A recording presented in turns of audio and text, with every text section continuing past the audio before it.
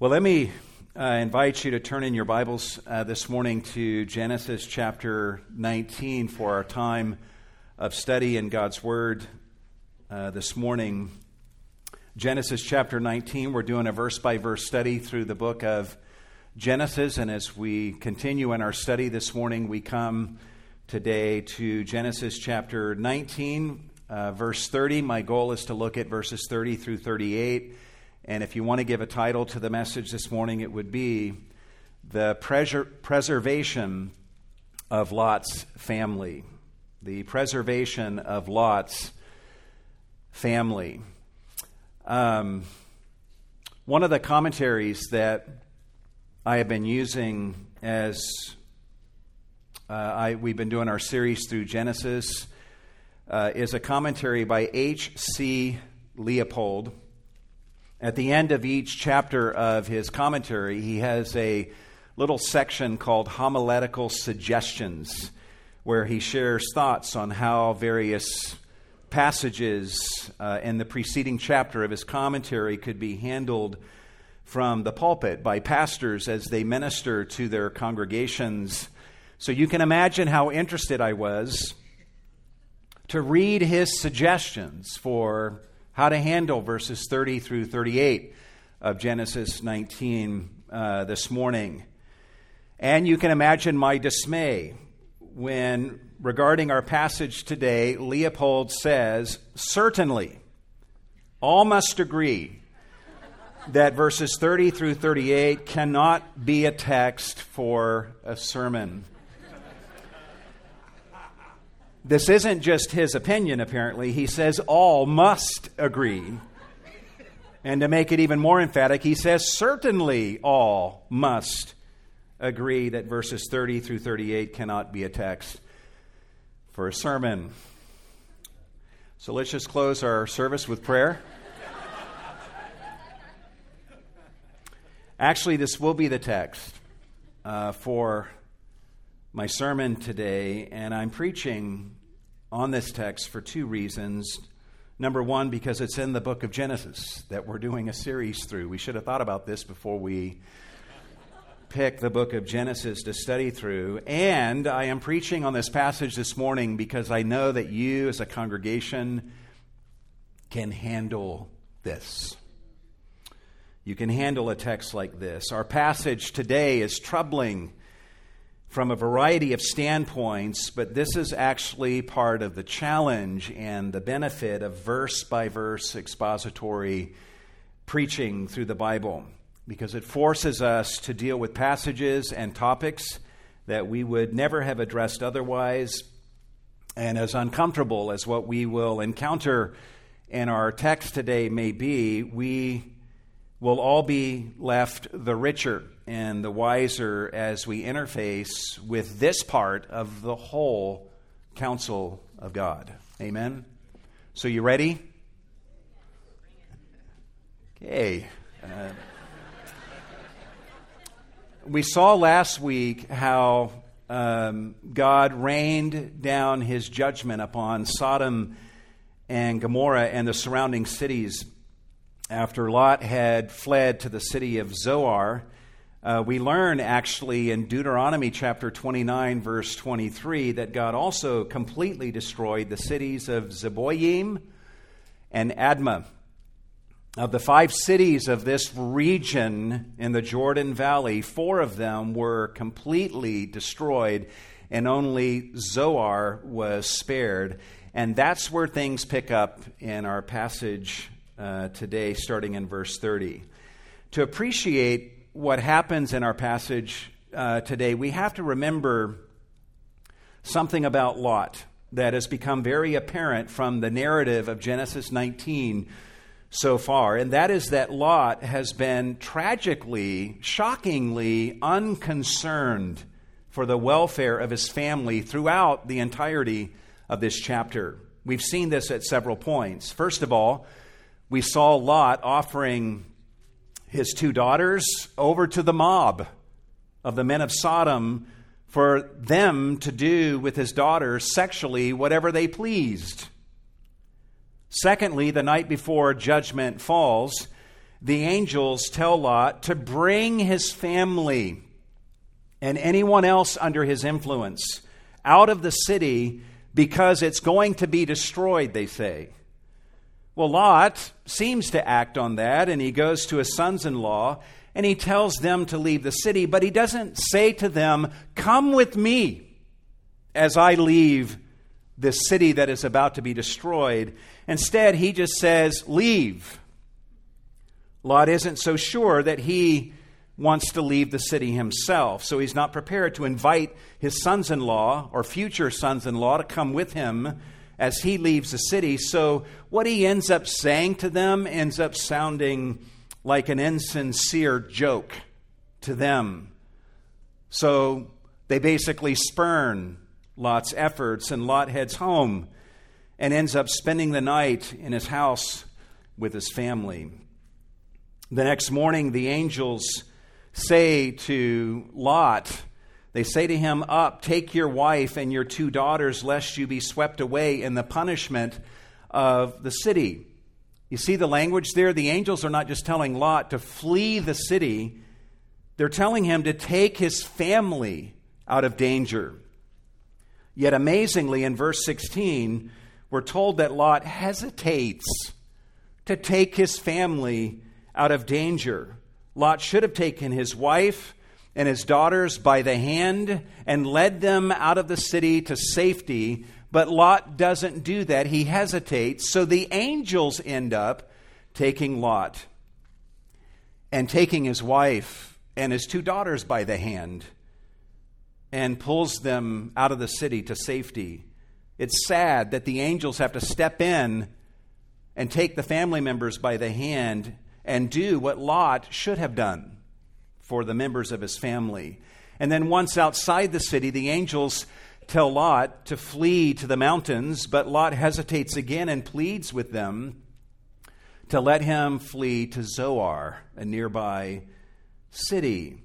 And if you listen to Lot's pleas to the angels, you'll notice that at no point does Lot even mention his family, even though his family members are standing right there with him.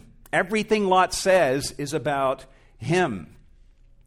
Look at what he says. In verse 19, he says to the angels, "I cannot escape to the mountains, lest the disaster overtake me and I die." Then he points to Zoar and says, "Please let me escape there, that my life may be saved." There's no talk of we or us like a family man would talk. Just I and me. Imagine being Lot's wife and daughters and hearing the head of your household talk this way in a moment of great danger. And then it was while they were fleeing to Zoar that Lot's wife looked back and was turned into a pillar of salt. And the text doesn't just tell us that she looked back. The text tells us her position in relation to Lot, telling us that she was behind him, meaning that Lot was not really bringing his wife to Zoar. He was fleeing to Zoar and leaving his wife behind him, letting her fall behind. What's clear is that Lot was not as concerned about preserving his family as he should have been, and this would not have been lost on Lot's daughters. They've lost their mother because of Lot's delays and letting her fall behind him as they fled. The daughters are probably thinking, "We've survived this catastrophe, but only because the angels took us by the hand, not Dad. Our future marriages didn't survive because Dad couldn't convince our future husbands to come with us. On top of that, if Dad had his way, we would have been handed over to the mob and sexually abused and probably left for dead anyway." Lot may have survived the judgment of Sodom, but I'm not sure his daughter's respect for him survived, because he was not as concerned about preserving his family as he should have been. So what we're going to see in our passage today is Lot's two daughters taking it upon themselves to care about their family and preserve what's left of their family into the next generation and beyond. If Lot doesn't care, they do. If Lot doesn't look after them, they will look after themselves, and they will handle things in their own way, even if it's at their father's expense. We know from earlier in the chapter that these daughters have been virgins up to this point, saving themselves apparently for marriage, but now they're throwing caution to the wind, and in our passage today, they will give away their virginity in a most shameful way in order to accomplish the goal of preserving their family. Twice in our passage today, we're going to see the words that we may preserve our family. In verse 32 and 34, indicating that this is a major theme of this passage. This goal will be stated twice by Lot's oldest daughter. And what we have here in this passage, verses 30 through 38, is the story of how Lot's daughters will see to it that their family will be preserved into the next generation. So the way we're going to frame our study of the passage this morning is we'll observe 6 developments in the story of Lot's daughters' plan, their effort to preserve their family through their daughter, or through their father, Number 1, here's the first development in this sad tale, true historical account, is Lot and his daughters moved from Zoar to a mountain cave. Look at what Lot does in verse 30. Lot went up from Zoar and stayed in the mountains, and his 2 daughters with him. Why did Lot make this move? The text says, for he was afraid to stay in Zoar. Commentators speculate on why it was that Lot was afraid to stay in Zoar. First of all, I think we can all understand and appreciate why Lot would be plagued with fears, period. Almost certainly, Lot is suffering from PTSD, like we can't even imagine. And I'm sure he's suffering from many fears, some which are rational and some which are irrational. Lot has lost every friendship that he thought that he had with anyone in Sodom. He's also lost his wife and his 2 future sons-in-law. Also, keep in mind that Zoar was originally marked out for destruction together with the other cities in the Jordan Valley, which means that the residents of Zoar were every bit as wicked as the people of Sodom and Gomorrah were. God only spared Zoar because of Lot's request, not because it was less wicked than Sodom and Gomorrah. So in all likelihood, the wicked behavior of the inhabitants of Zoar continued unabated after the catastrophe, and some commentators suggest that Lot here is heading for the mountains because he was convinced that God's going to destroy Zoar too. There were probably aftershocks and rumblings of the earth that made Lot fearful that judgment, another round of judgment and destruction, might be breaking out at any moment again. Imagine how skittish he would be. I remember after the 9/11 attacks, people saying that, for weeks after that, whenever they would see a plane in the sky, they were seized with fear. That's not rational, but we understand it. Imagine how skittish Lot would be. Also, keep in mind how traumatic of an experience it was for Lot to have every man of the city surround your house, trying to break into your home and threatening to sexually assault you and your guest. Imagine how the after effects of this would carry over into Lot being in the wicked city of Zoar. You don't get over things like that overnight and just automatically start trusting people again. If the people of Zoar are just as wicked as the people of Sodom were, how can Lot actually feel at ease in Zoar? So whatever Lot's reasons were for being afraid to stay in Zoar, he was, in fact, afraid, and so he moved to the mountains, to the place where the angels had originally told him to go.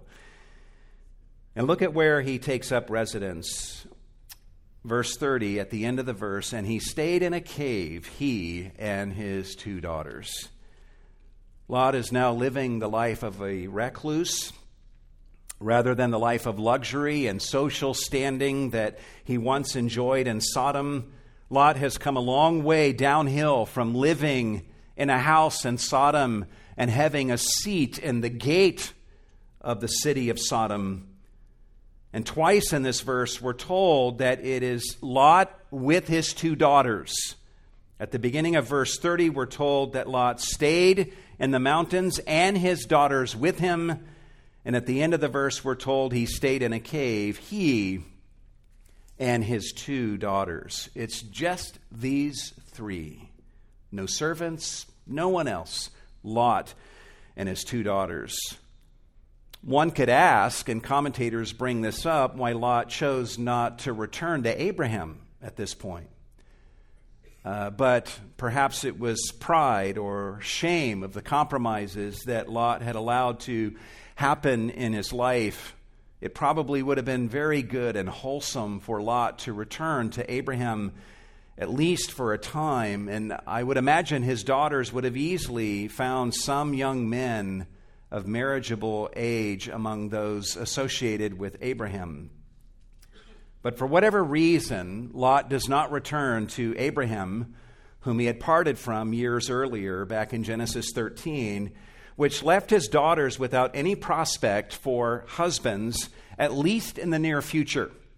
And this brings us to the next development in the story of Lot's daughters seeking to preserve their family through their father. And that is, number 2, Lot's older daughter invites her sister to join her in the plan to preserve their family through their father. Look at what she does. Verse 31. Then the firstborn said to the younger, "Our father is old." Commentators take this to mean that Lot was old. But I'm not convinced of that. You cannot go on just what a daughter says to determine if a father is old. Trust me on that. My daughters were calling me old when I was 35. Our father is old, and there is not a man on earth to come in to us after the manner of the earth. So she refers to her father as old. At the very least, what she is saying, whether this is factually true or not, this is her perception, is that her father is old and old enough that he will not likely be remarrying and having any more sons who might carry on the family name. Additionally, Lot's oldest daughter says, and there's not a man on earth to come in to us after the manner of earth. This is almost certainly an exaggeration.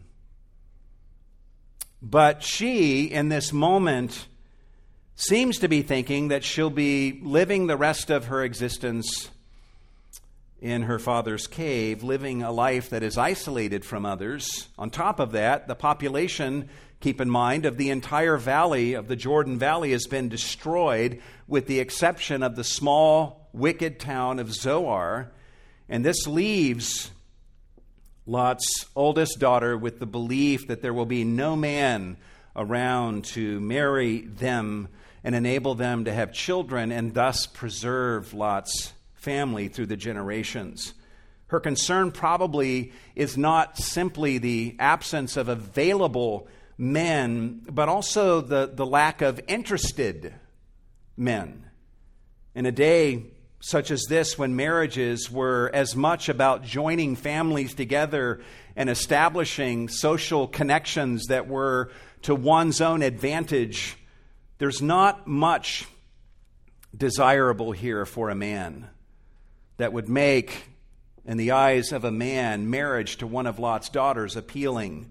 Who would want to marry a girl living in a cave with her father and sister, whose mother was killed in a calamity and whose father has lost everything.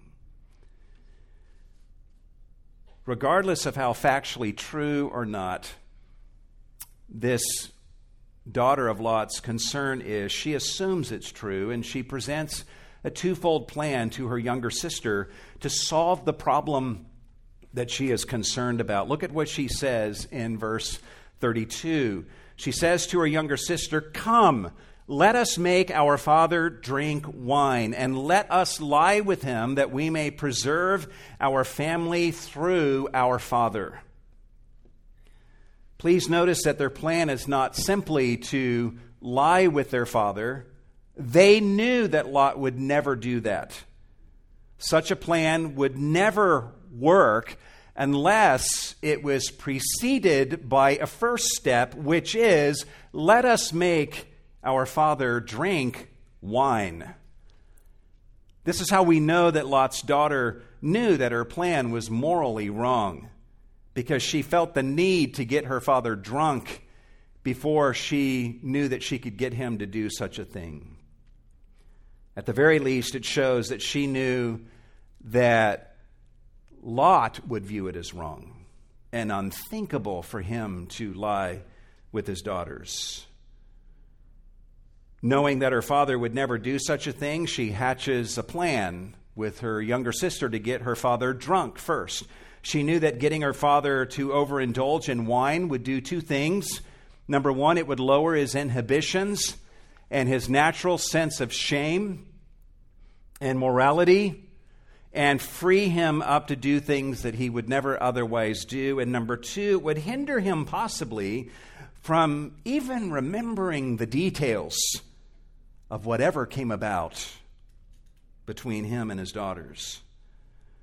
So this is the older daughter's goal, to preserve their family through their father, and we will see her sister joining her in this sinful plan. At no point does the text say that these two daughters prayed about their situation. At no point do they ask God to provide a husband in his perfect timing and trust him with that. At no point does God even show up in this daughter's words that she speaks. Her thinking is logical, it's efficient, and it's godless. Instead of trusting God, she and her sister will follow their own wisdom in preserving their family through their father. In order to achieve their goal, their father will need to lie with them. And in order to get him to lie with them, they will need to get him drunk first.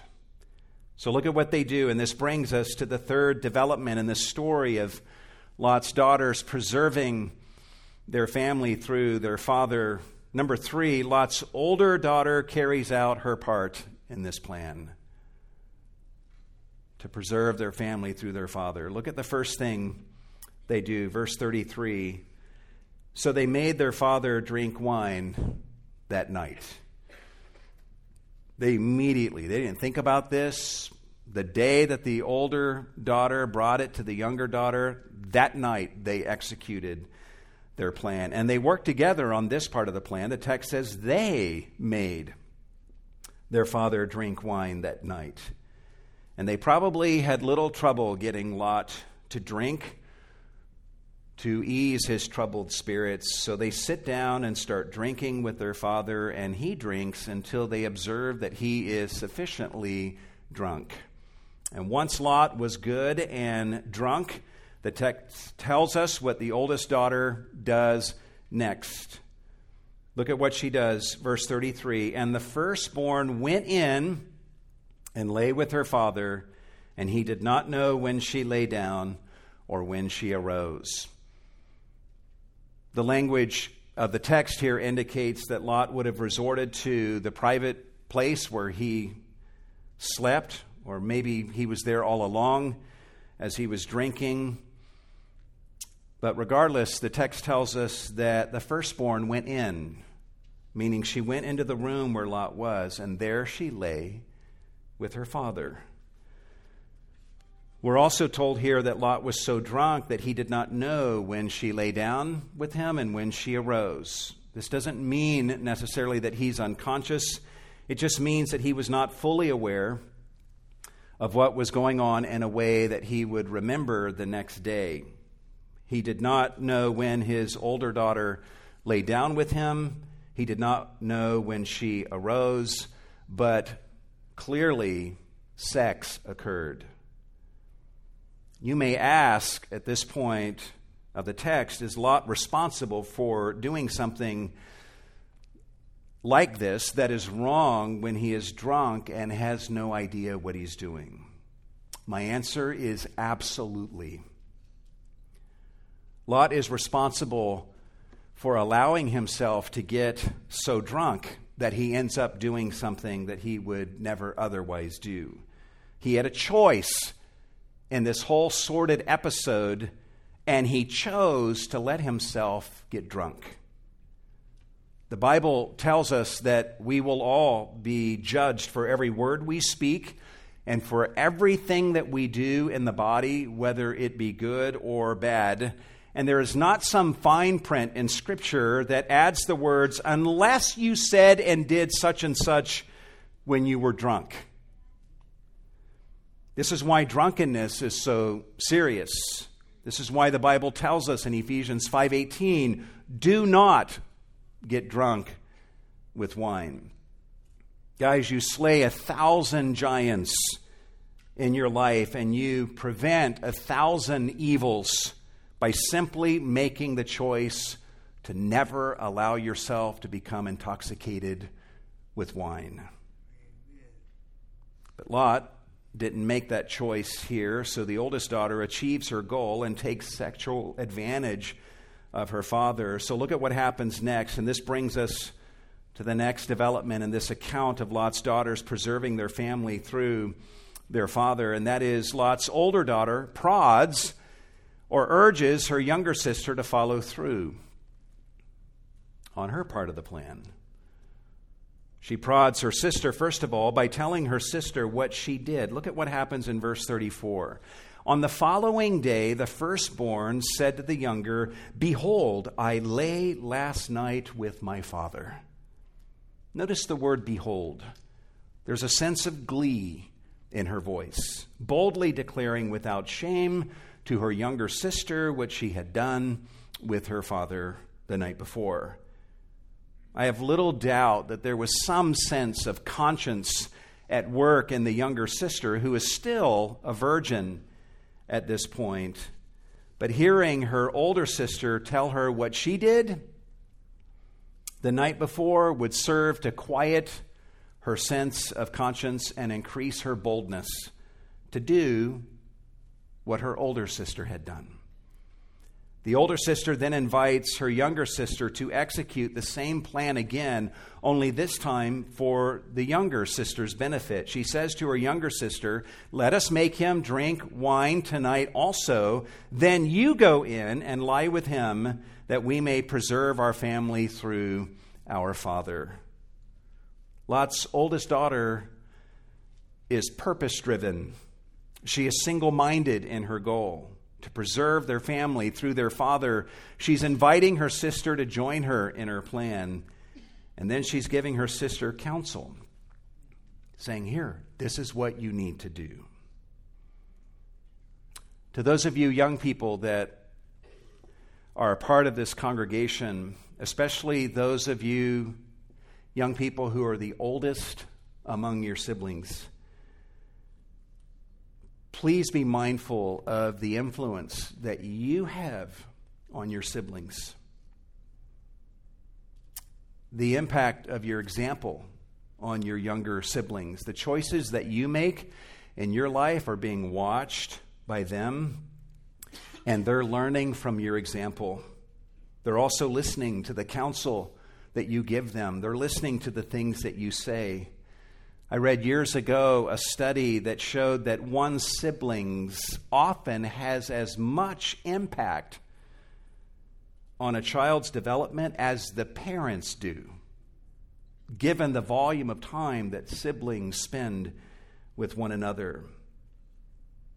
So older siblings, lead your younger siblings well by example and by the godly counsel that you give to them, which is the opposite of what Lot's oldest daughter is doing here. Lot's oldest daughter is setting a bad example. She's giving bad counsel. So look at what happens, which brings us to the next development in the story of Lot's daughters preserving their family through their father, and that is that Lot's younger daughter carries out her part of this sordid plan. Look at what they do, verse 35. So they made their father drink wine that night also, and then once they got their father good and drunk, the text says, and the younger arose and lay with him. And once again, we're told that Lot did not know what was going on. The text tells us, and he did not know when she lay down or when she arose, but clearly immorality took place. While in a drunken stupor, Lot is being exploited once again without his consent. All sex outside of marriage is a violation of God's righteous law. Sexual exploitation of another without their consent is an additional layer of violation against God's righteous law. And add to this that this is a kind of incest taking place here that all cultures viewed as wrong and will be prohibited in God's law that is given to his people, the people of Israel. This also brings the irony of this chapter full circle. Lot offered his daughters to the mob sexually without his daughter's consent, and his daughters are now taking sexual advantage of their father without his consent. Lot gave the men of Sodom permission to violate his daughters, and here it turns out that Lot himself is doing that violating. Does the plan that Lot's two daughters have that they've implemented here, does it work? Well, yes. And this brings us to the final development in the story of Lot's daughters preserving their family through their father. We learn here, development number 6, that Lot's daughters conceive and bear children through their father. Look at what the text says, verse 36. Thus both the daughters of Lot were with child by their father. Keep in mind that conception is not an automatic thing. We learn in Scripture that it is God who opens wombs and closes wombs. God here evidently chooses to open the womb of these daughters that they might conceive a child. 9 months go by, and then look at what happens. Verse 37, the firstborn daughter bore a son and called his name Moab. The name Moab literally means from father. That's the meaning of the name Moab, from the father. So Lot's shame is now a double shame. His daughter took advantage of him when he was drunk, and he unwittingly sires a child through his daughter, and then the daughter gives her son the name from father. Now the whole world will know, and Lot's daughter doesn't seem to care. Men, be very careful the choices that you make. It may be that the deeds that you do in secret will be shouted from the rooftops one day.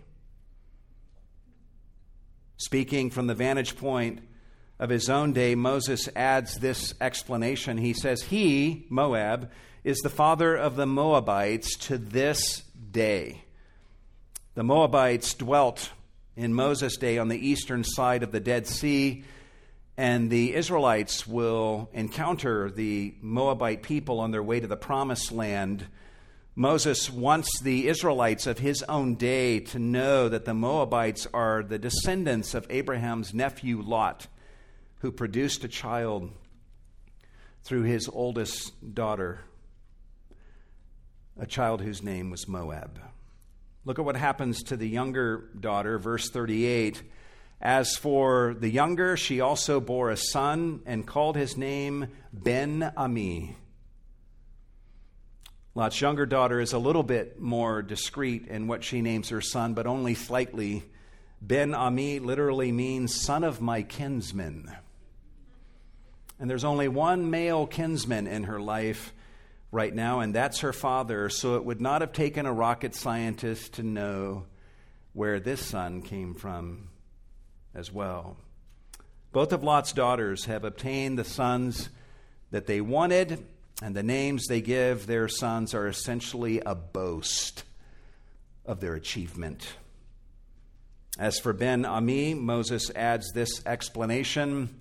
He says, he, Ben-Ami, is the father of the sons of Ammon to this day. The Ammonites dwelt north of the Moabites to the east of the Jordan River, and the Israelites will encounter them as they enter the Promised Land. As many of you already know, and you're thinking about this as we're talking about the Moabites and the Ammonites, it's worth noting here that the Moabites and the Ammonites will end up being perpetual thorns in Israel's side throughout Israel's history. When the children of Israel are on their way, for example, to the Promised Land, the Moabites will refuse to show hospitality to them and give them food and water to drink. The Moabites will also hire the false prophet Balaam to try to curse Israel, to cause them to fail in their endeavor to take the Promised Land. And it's the Moabites that will also send women out to Israel's encampment, and they will succeed in seducing many Israelites to join them in their immorality and idolatry.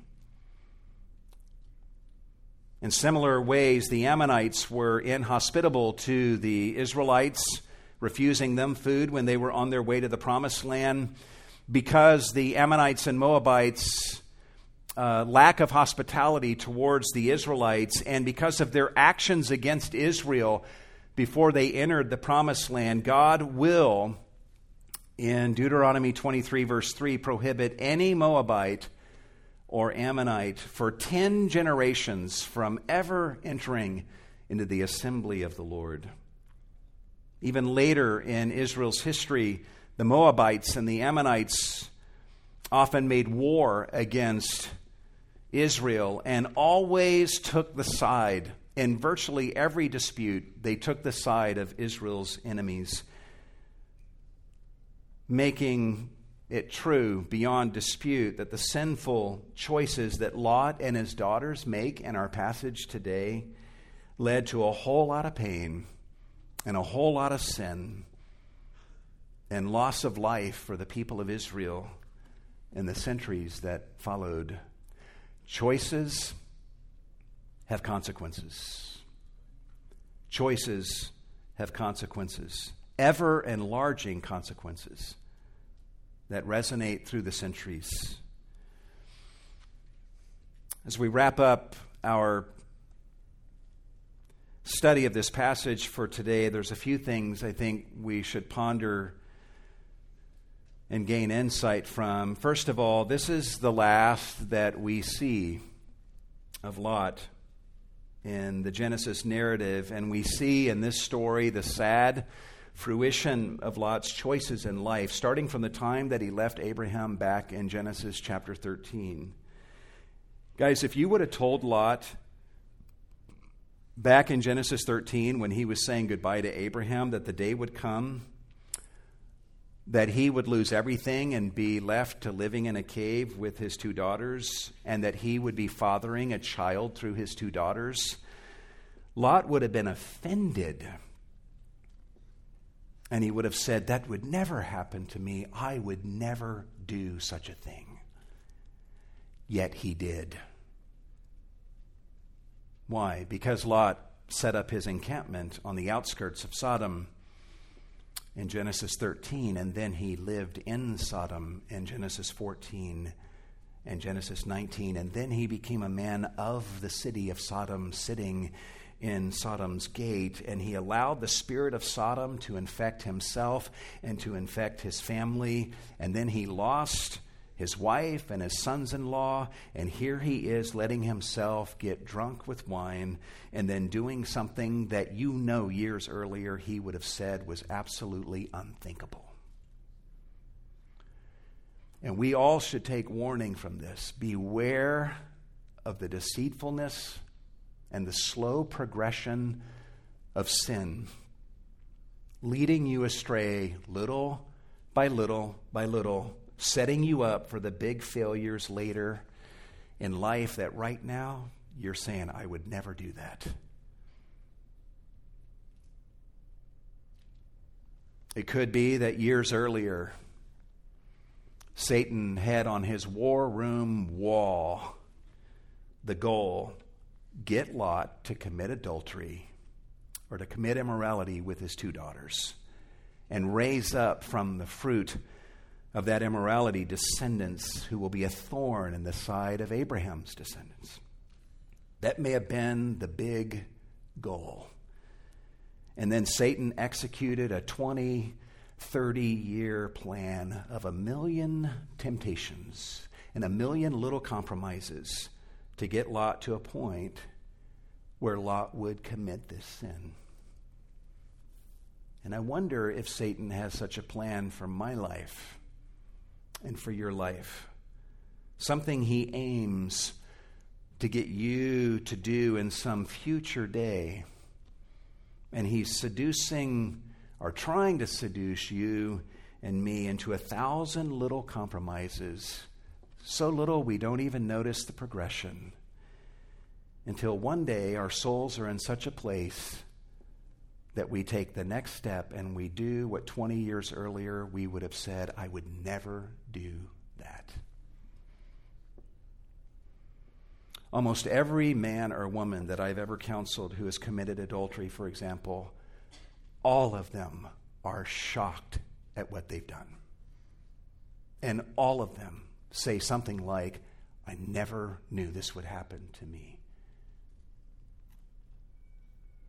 Beware of the deceitfulness and the slow progression of sin that will eat your soul out like a cancer and shape your soul in such a way that you will one day do the unthinkable. There's something else we can learn from this passage, and that is the truth of Proverbs 20, verse 1, where Solomon says, wine is a mocker, and strong drink a brawler, and whoever is intoxicated by it is not wise. There's no way around this. Wine figures prominently in this shameful story of Lot and his 2 daughters. In verse 32, we see the words, let us make him drink wine. In verse 33, we see the words, so they made their father drink wine. In verse 34, we see the words, let us make him drink wine. And in verse 35, we see the words, so they made their father drink wine.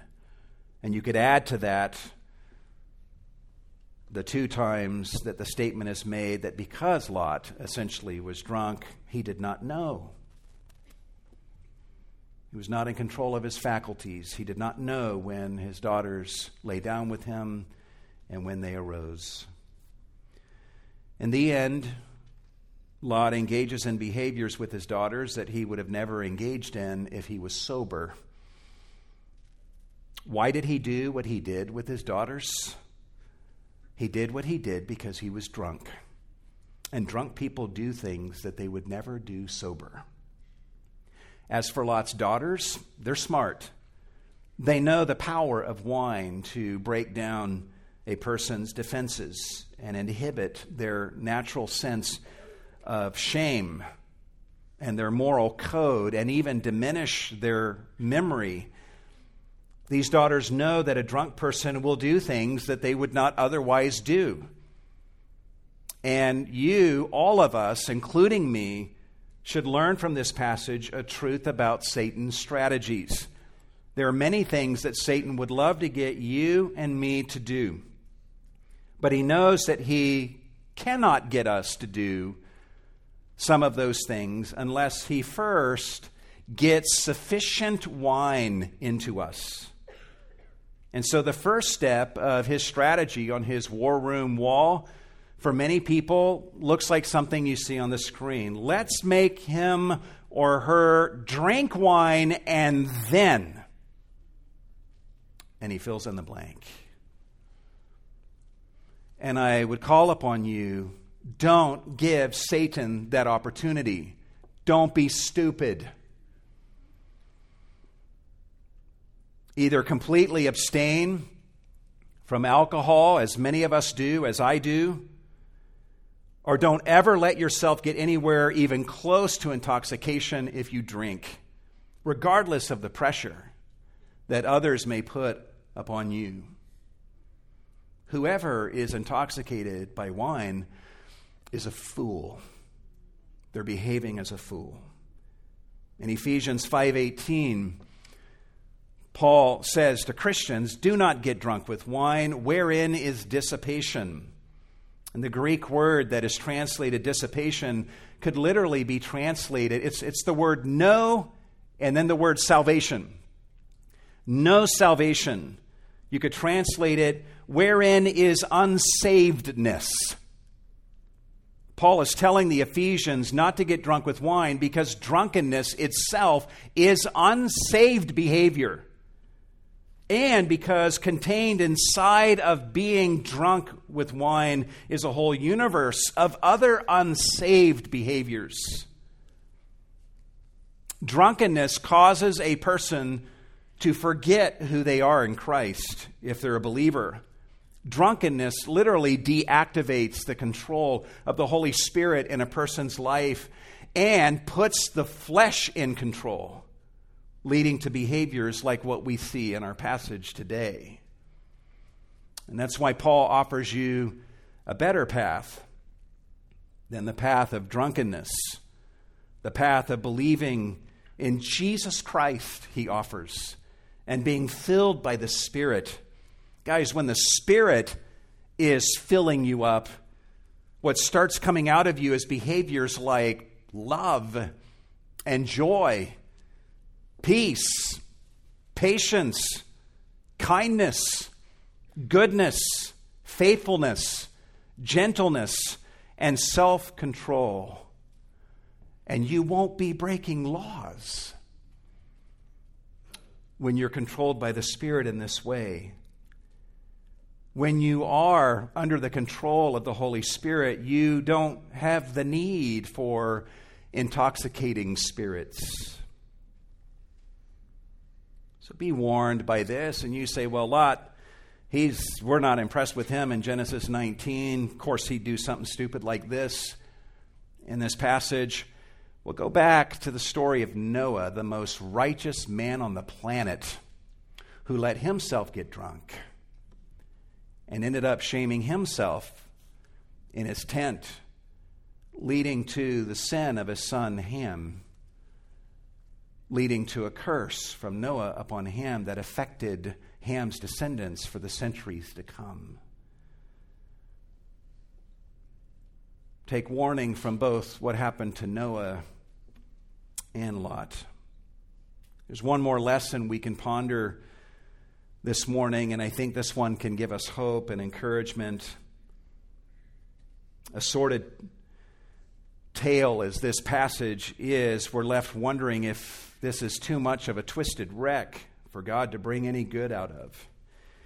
We find ourselves asking what possible good could come from this sorry episode in Lot's life. Well, we know that God could have closed the wombs of Lot's daughters and prevented them from conceiving, but he didn't do that. He opened their wombs, and by God's sovereign decree, Moab and Ben-Ami are born. We see in Scripture that God never held it against Moab, and he never held it against Ben-Ami, nor all of their descendants. He never held it against them that they were the product of incest and non-consensual sex. In Deuteronomy 2, God actually tells the Israelites telling them to go in and take the land, but he says, don't take the land that the Moabites and the Ammonites are dwelling in, because I've given that to them as an inheritance. God treated Moab and Ben-Ami with respect, just as we should treat infants conceived in incest and rape. Why punish such infants and abort them because of crimes committed not by them, but by one or both of their parents? On top of that, though God pronounces judgments upon the Moabites and the Ammonites because of the way that they treated the Israelites when they were approaching the Promised Land, God does make it clear in the Old Testament that the Moabites and the Ammonites will be among the families of the earth that will be blessed through Abraham and his ultimate seed, the Messiah. In fact, after promising certain judgments upon Moab in Jeremiah 48, God then says this in verse 47. He says, "Yet I will restore the fortunes of Moab in the latter days, declares the Lord." In the next chapter, after pronouncing judgments against the Ammonites for their sins, in Jeremiah 49, verse 6, God says, "But afterward I will restore the fortunes of the sons of Ammon." In a future day, under the reign of God's Messiah, Moab and Ammon will experience a restoration of good fortune under his reign. So when God promised Abraham that he would bless all the families of the earth through Abraham, he was including the Moabites and the Ammonites in that promise. And when you think about it and read the rest of Scripture, it's no wonder God did this. It's no wonder he aims to do this. Did you know that Lot is an ancestor of Jesus Christ? We all know that Abraham is an ancestor of Jesus Christ, but did you know that Lot is also? Think about it. Through his oldest daughter, Lot has a son named Moab, and from that son would come the Moabites, and from the Moabites would come a godly woman named Ruth, who would one night herself enter into the room of an Israelite man named Boaz and offer herself as available for marriage. And once married to Boaz, Ruth gave birth to Obed. And Obed would have a son named Jesse. And Jesse would have a son named David, the king of Israel, and in the lineage of Christ. Think about that. David's great-grandmother was a Moabite woman, a descendant of Lot. Jesus had a Moabite ancestor, meaning that Jesus had Moabite blood in him, teaching us that God can take the most twisted of situations and bring redemptive good out of them to achieve his larger redemptive purposes. More than that, Jesus is actually the true Moab.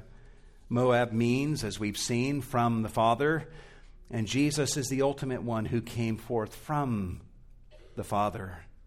A fact that he states in the Gospel of John in more than one place. You say, what about the Ammonites?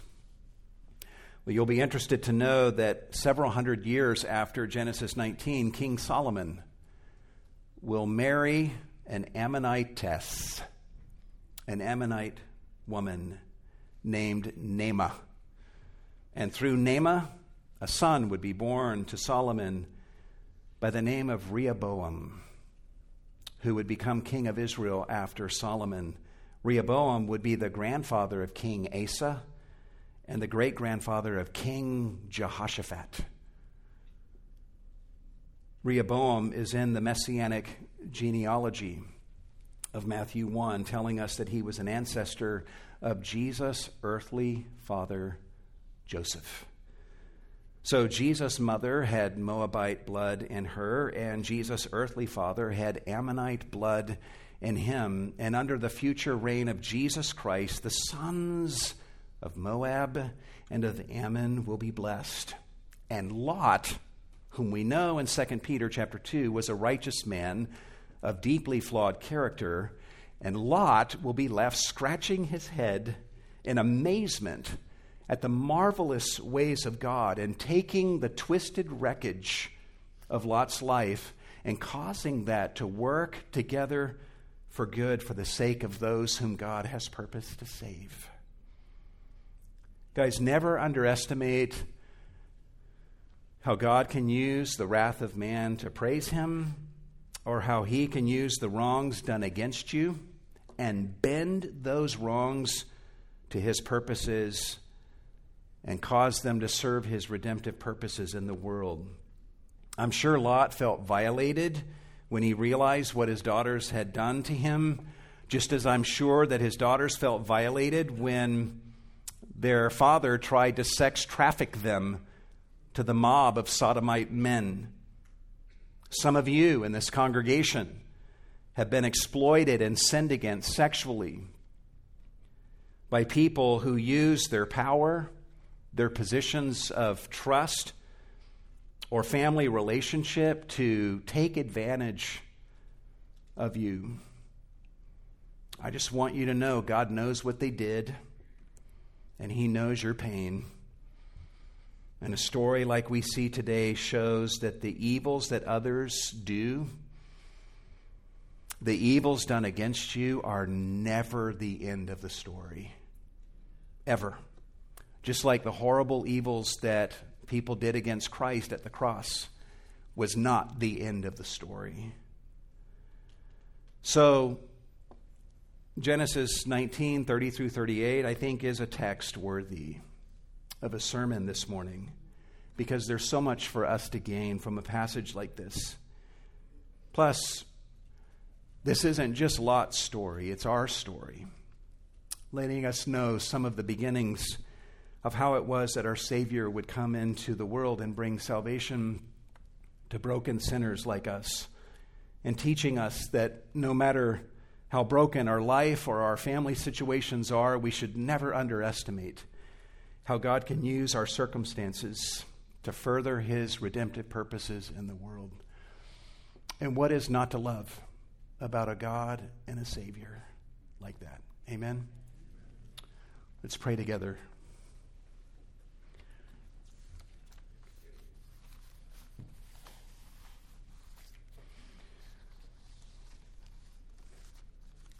Lord, sin is real. Its power is real.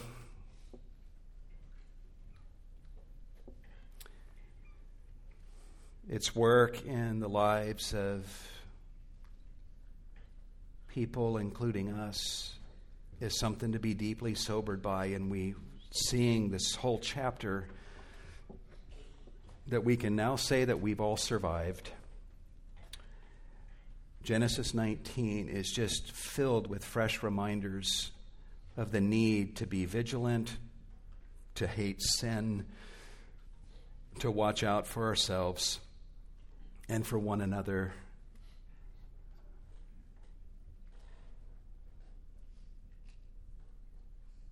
And we're so thankful for how everything we have seen points us to Jesus again and again and again. I pray for any sins that any in this congregation have committed, that you would enable them to run to the cross, take them by the hand and lead them to the cross, where they can know that Jesus died for the sins that we commit, and they can have atonement, they can have forgiveness, they can have redemption.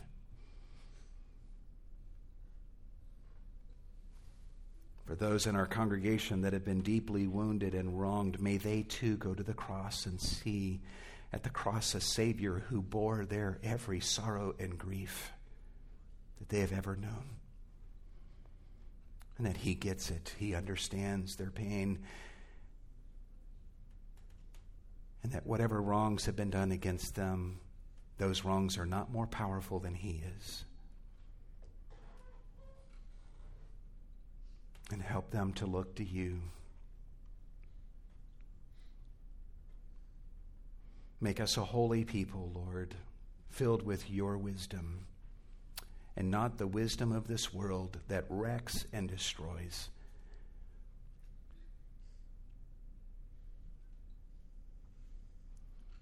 We thank you for this opportunity to give of our offerings to you, Lord, and we just ask that you would receive the offerings we give and do much with everything that's given for the glory of Jesus. And we give ourselves to you in the name of Jesus. And all God's people said,